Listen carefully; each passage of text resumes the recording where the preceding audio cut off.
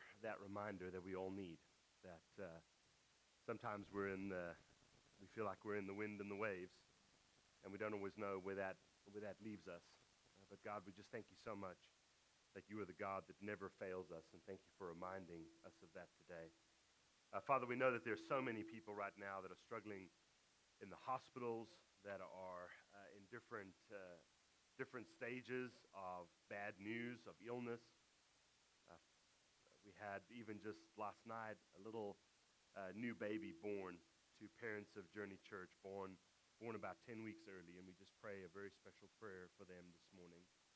And Father, sometimes we bring our woundedness and our brokenness to this place, and we pray that you would be able to do mighty and wonderful and powerful things, even in the place where we have nothing to offer you and nothing to bring. Thank you for the reminder today that our lives are built on the rock.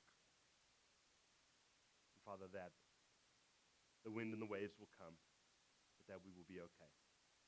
And so thank you for today. Thank you for this time we've had to just worship together. We pray that as we enter into your word today, that you would reveal your truth in our lives and in our hearts. And may we leave different than when we came today. We ask this all through Jesus, and the church together says, amen. Makes me want to sing the old song, The Wise Man Built His House. You remember that one?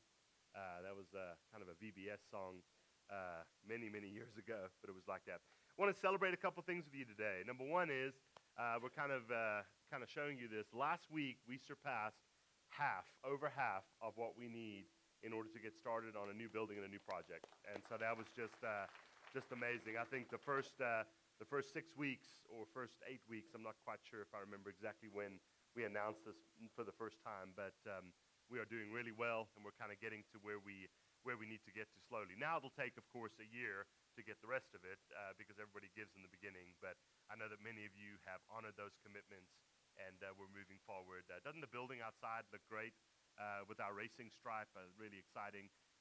There's lots of cool things doing really good. Everything's coming along well. But I just wanted to share that with you today, make sure you knew what we were doing. Another thing that I want to share, I know Brad's going to talk about this at the end. We're having a baptism Sunday on May 15th, which is just a little over a month from now. And this is one of our Sundays where we offer people the opportunity to be a part of this. It's on our announcement scroll. I don't think it's quite going to be announced just yet. But I want to let you know that in 2 weeks from today, Brad will be preaching. I'm actually going to be teaching in the student room with some of our students and some of our kids and some of you families as well. And anybody is invited to come to that on that Sunday. The goal behind it, and I want to be very clear about this, we want your kids and your families to make the commitment of baptism. We believe in that. It is a covenantal moment. It is part of what we talk about. And maybe, I know that there's some parents that have never done this. I'll tell you what, do it as a family. It's powerful. It's meaningful. And we're going to have fun during our time on, I can't remember the date, actually, the 24th. We'll be in the student room. And part of this is just, I want you to hear it from me. We are intentionally, or I am intentionally, going to be teaching because this is a commitment we want your kids to make. We're not going to force them to do it. We're not going to tell them they have to do it or else, the way that maybe I heard it, growing up as a kid. If you don't do this today, you're probably going to go to hell, kind of thing. We're not going to do that. If you would like to, it's $5 extra. That'll be a little bit at the end of the class. And I've seen some of your kids, and they probably need to hear that. Anyway, but if you have a child that maybe is in Journey Kids that has been asking these questions, we want you to know this is an open event for anybody. If you're an adult and have never made this commitment, we would love you to come there on the 24th and be a part of that, because this is a huge covenant moment that we want people to be a part of. So I just want you to hear it from me that is what we're doing. Today we're continuing in our Hebrew study. Obviously, we'll deviate from this next Sunday because it's Easter. And as Brad mentioned already, today is Palm Sunday. And if you grew up in a church that wasn't, they didn't really celebrate the weeks or celebrate these kind of events, maybe you go, now what is this? What is Palm Sunday? We're going to talk about that in just a moment. Today, what I want to do is something that I don't often do with Scripture. Not because I don't want to do it, but because it doesn't always give us the opportunity to do these things. What we realize, if you read the New Testament, is that different books, there's kind of these clumps of books that are written in similar times or at similar decades. And when you have a Bible, I have a Bible that has 66 books and it's nicely bound. And I think sometimes we forget that when you were part of an early church, they didn't hand out Bibles on Sunday morning. Not even for the fact that it wasn't finished yet, but the other fact that a lot of people couldn't read and write. And so sometimes they would have 2 or 3 books, and that's all that they would have. 2 or 3 letters that were copies of copies of copies that they would read during the time of when they would gather as a church. And I think sometimes we forget that. And part of the reason why I tell you that is because when you only had 2 or 3 letters or 2 or 3 books, you would generally read those things in combination with each other. And so today, we're going to read Hebrews with the Gospels in mind. If you're an English major, it's what we call a juxtaposition. I know that's a real fancy word. What that really means is this. We have 2 stories that are somewhat similar and somewhat different, but they're meant to be read together. Does that make sense? And so what we're going to find is 2 different stories. The Gospels are very narrative, meaning they sound like stories. And then Jesus went there, and then Jesus went there, and then they did this, and then they did that. And it kind of unfolds the story. But then you get to a book like the book of Hebrews, they're not really running any narrative. They're not telling you where he went and what he did. It's more of a teaching book, if that makes sense. The Gospels set the stage for the sacrifice of Jesus. The Gospels, all 4 that we have the end goal of getting Jesus to the cross. But I want to tell you something, that Hebrews narrates what's happening through the sacrifice of Jesus. So even though we have the story of the Gospels, and it's telling us they went there and there and there, and they did this and this and this, a lot of times there's a ton of confusion surrounding what's actually going on. Like one of the things is, well, what is Palm Sunday?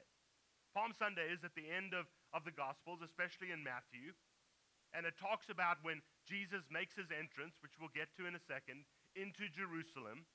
The people celebrate him like a king coming back from battle. He rides in on a donkey, which he didn't ride in on his big white horse like they would. They would generally ride in on a colt or a little white donkey to show some humility, even though they'd been victorious.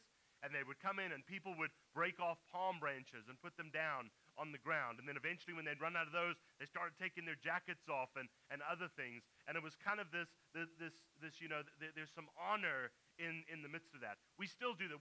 Where do we still lay something down before people walk on it? Think about it. Where? Been to a wedding lately?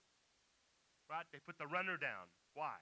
Because it just signifies something positive and powerful and meaningful. And that's what happens on Palm Sunday.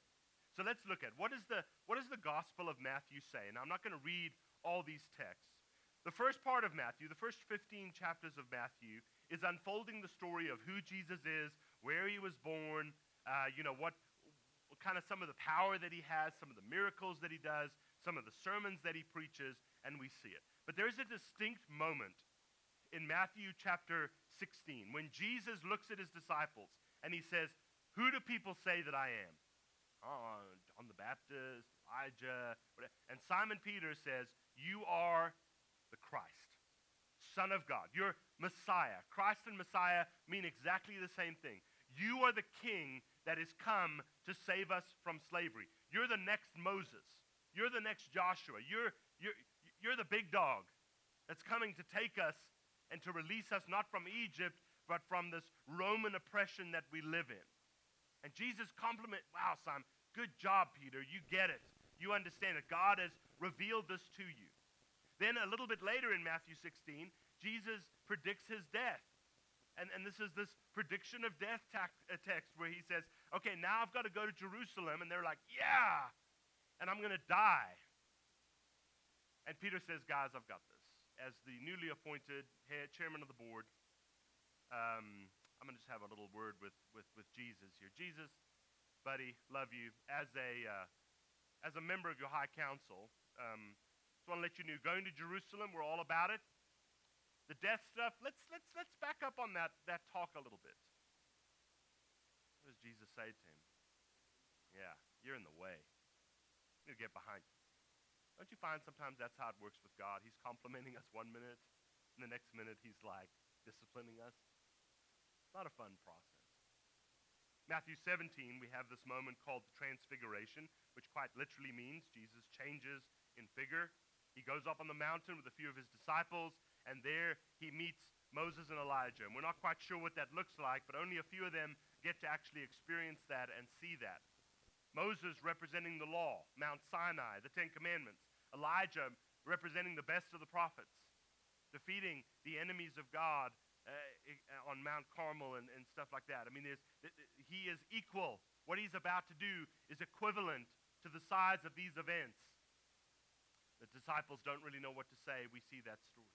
And then Jesus comes down in Matthew 18 and he starts talking about how do we deal with sin. There's a problem of sin in the world and we have to deal with it. And he gives us some conflict management skills. If you have a problem, go and talk to that person. Try to work it out between you. And if that doesn't work, go and take someone else. And if that doesn't work, go in front of a group of spiritual people and try to resolve it. And there is this dealing with, we don't know how to deal with sin, and sin is a problem. This is how you deal with it.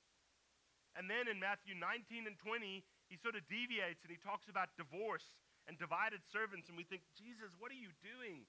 Now you suddenly have this passage about marriage and divorce, and you talk about you can't, there's this division of people. Some servants will serve and some won't. And what are you talking about? And then in Matthew 21, we have him coming into Jerusalem, or what we call Palm Sunday. Jesus makes his way into Jerusalem. People think this is the new king. And then he goes later in Matthew 21, he goes into the temple and he sees them buying and selling animals. And he clears the temple in Matthew 21. We see him just going in and driving people out. If you read Matthew's gospel, this is too far for the religious leaders. This is why they kill him. Listen, we're fine with all your teachings and helping people, but when you get in our Kool-Aid, that's a line that we're going to draw. That's a boundary we're not going to cross. And so you got to go. In Matthew 22, Jesus tells some parables about weddings, and he talks about marriage in the resurrection. Maybe the divorce passage of Matthew 19 is starting to make sense a little bit more now. Jesus is talking about what does resurrection and marriage and the coming together. The old is going to be divided from. The old is going to be put away, and there's going to be something new that is coming. In Matthew 23, he tells some parables about judgment. And he says, listen, it's coming. It's happening. There's going to be a dividing line. And in Matthew 26 and 27 is the story of how Jesus dies. Goes to the upper room, goes and prays, and then ultimately has this trial and goes to the cross. See, Matthew takes us from the declaration of who Jesus is to his death in just 11 chapters. It's very efficient writing. I would encourage you, as we take this week to prepare for Easter, start in Matthew 16. Where Jesus reveals to his disciples, I am the Christ and the Messiah. That is the moment that he is set on that mission. And from that to the end of the text is the unfolding of how that happens. And there's so much, it's overwhelming what happens. And they're just going in 100 different directions. And this is where the writer of Hebrews comes back, and Hebrews fills in what's really going on. Hey guys, this is actually what's really happening.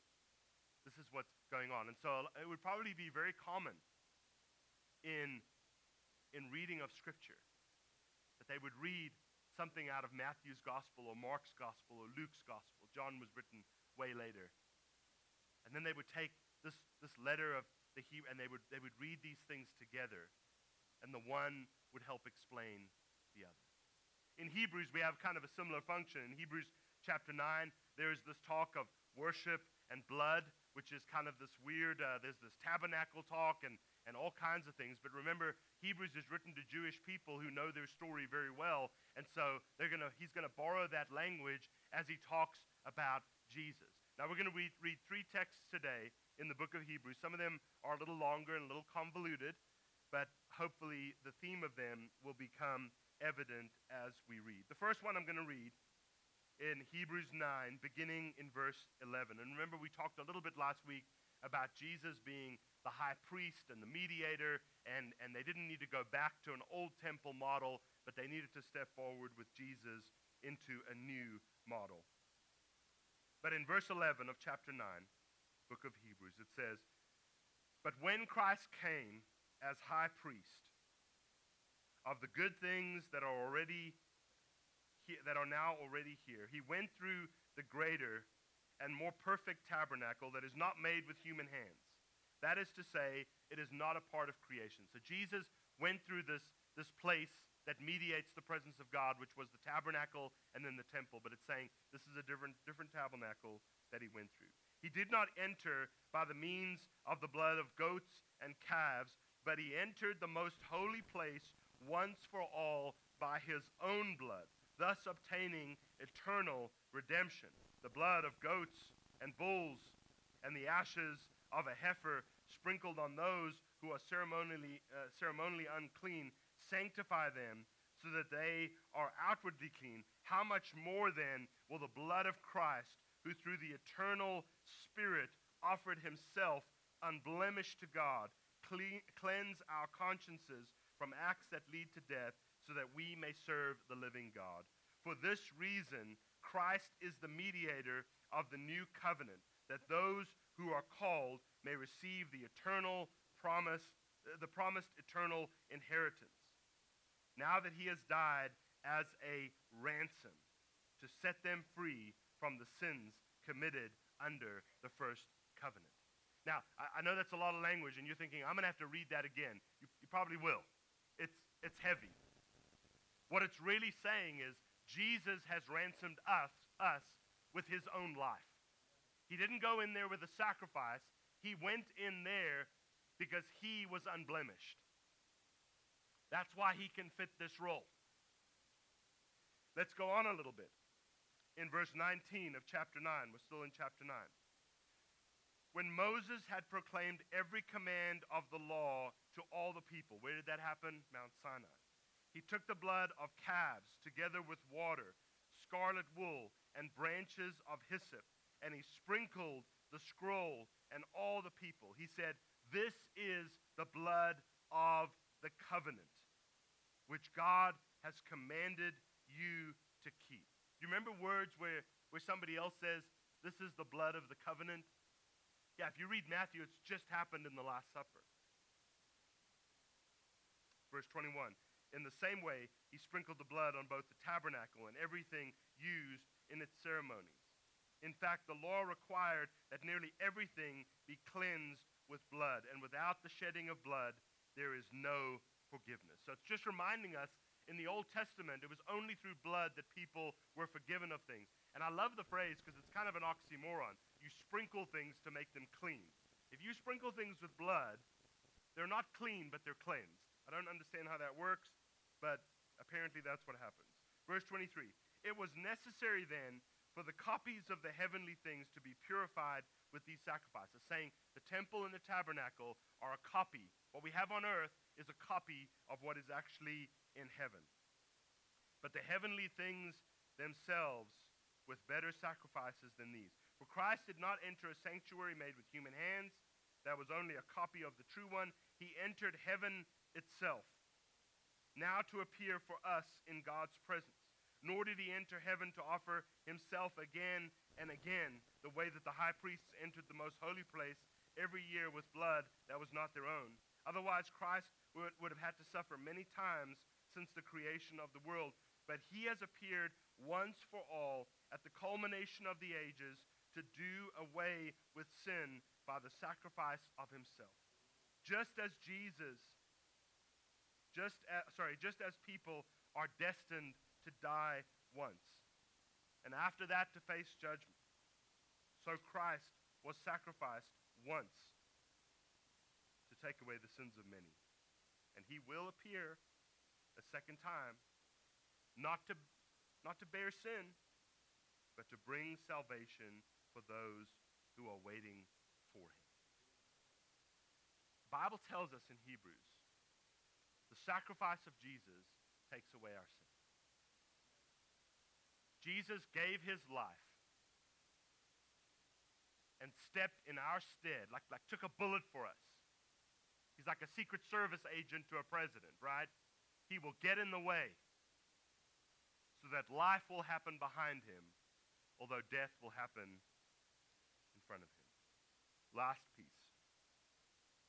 Chapter 10, verse 19. Book of Hebrews. Therefore, my brothers and sisters, since we have confidence to enter the most holy place by the blood of Jesus, by a new and living way opened for us through the curtain, that is, his body. And since we have a great priest over the house of God, let us draw near to God with a sincere heart and with full assurance that faith brings, having our hearts sprinkled to cleanse us from a guilty conscience, and having our bodies washed with pure water. Let us hold unswervingly to the hope we profess, for he who promised is faithful. And let us consider how we may spur one another on toward love and good deeds, not giving up meeting together as some are in the habit of doing, but encouraging one another, and all the more as you see the day approaching. Do you know what this text says so simply and so beautifully and so wonderfully? It says we are saved. We are the saved people of God, not because we were good enough, not because we had the right ideas, not because we saw it the right way, but because of Jesus, because he was willing to lay down his life so that we could find ours. You see, Hebrews is beautiful because Hebrews explains what the Gospel of Matthew, what the disciples, what we cannot see. When they see Jesus going into Jerusalem, they think he's got to be the king. He's going to take the throne. He's going to free the people. And that's exactly what he does. Exactly what he does. They just can't see it. And the writer of Hebrews writes these words and says, you just didn't see it. Because your minds are still stuck on the earthly things. And what Jesus did is tied to the heavenly things. The curtain that is split, remember, it represented the divide between the Holy of Holies and the most holy place, and it was divided. Hebrews says that's Jesus. His body was broken so that there would be no more barrier between us and God. We're saved because of who he is. The writer of Hebrews says the blood of Jesus washes us clean. Which I don't quite know how blood washes you clean. That's because there's great mystery in that. How is it that Jesus was able to be for us what he needed to be? Before we knew it, before we understood it.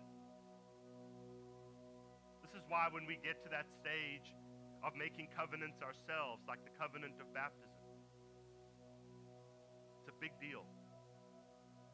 It's not just a moment of us, ceremonially cleaning somebody, cleansing somebody. It's putting people in touch with the blood of Jesus. And the writer of Hebrews seems to think that's a big deal. When we look at the story of Jesus, we have hope. And it's something we've never had. Our story has hope. Whatever brokenness you brought in today, whatever difficulty you brought in today, you've got a loved one in the hospital. You've got a premature baby. You've got somebody with a bad diagnosis. You're depressed. You're overwhelmed. It says it doesn't have to end there. That's not the end of the story, because your story is filled with hope. All that the Christians living in Jerusalem can see is, when is God going to do something greater? And the writer of Hebrews says he's already done it. You got to find it. You got to touch it. You got to take hold of it with all of your might. Being saved is a huge thing. It's a big thing. It's a big deal. And the reason why it has power is because Jesus rose from the dead. We're going to talk about that a little bit next week, and that is no easy feat. There's a reason why that gives our lives an immense amount of hope. So it doesn't matter where you're at. It doesn't matter what's going on. It's not about the past or even the present. It's about what God has already done and what he will do, and us finding our place in the midst of that story. We should celebrate Palm Sunday. I think it's tragic that we don't. Because Palm Sunday is about us making room for Jesus to come into our lives. Think about the symbolism. We start by cutting off the branches, right? Cutting off the external things and putting those in front of you, laying them down. And then after we run out of external things to blame our lives on, what do we start doing? We start taking off our outer clothes.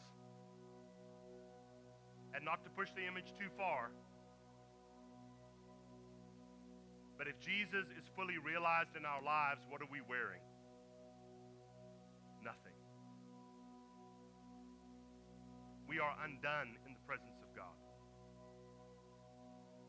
It is only when we have nothing more to give him that hope will flood our lives. And so I don't want to end by saying you got to take your clothes off, because this might become the weird worship service real quick. But you know what I mean. We've got to take it off. We've got to lay it down. And when we do that, the King will come. And we will know we are safe. Father, today, just thank you for these words. Thank you for the power of story. I thank you that it helps us maybe to see our lives a little better. And Father, we know we just don't get it. We don't understand it. No matter how much we teach on it, we're always a little lost when it comes to how you're working and what you're doing. But God, I just pray today in this moment, in this time, that we would create some room in our lives, some time in our schedule, some place for you to come, for you to be present. God, that we would be willing to take off the outer shell and lay it down. That we would stop living our lives so defensively, but that we would embrace you and be saved. Father, may we take off the clothes of slavery, the clothes of bondage, the clothes that stop us from being free. May we let your presence come into our lives. Father, thank you for this opportunity today as we continue in worship. If we need to stop and pray, if we need to come forward and pray, if we need to symbolically lay things down, whatever it might be, God, would you just work in us and through us and do your work? And please save us. We ask this all through the perfect name of Jesus. And the church together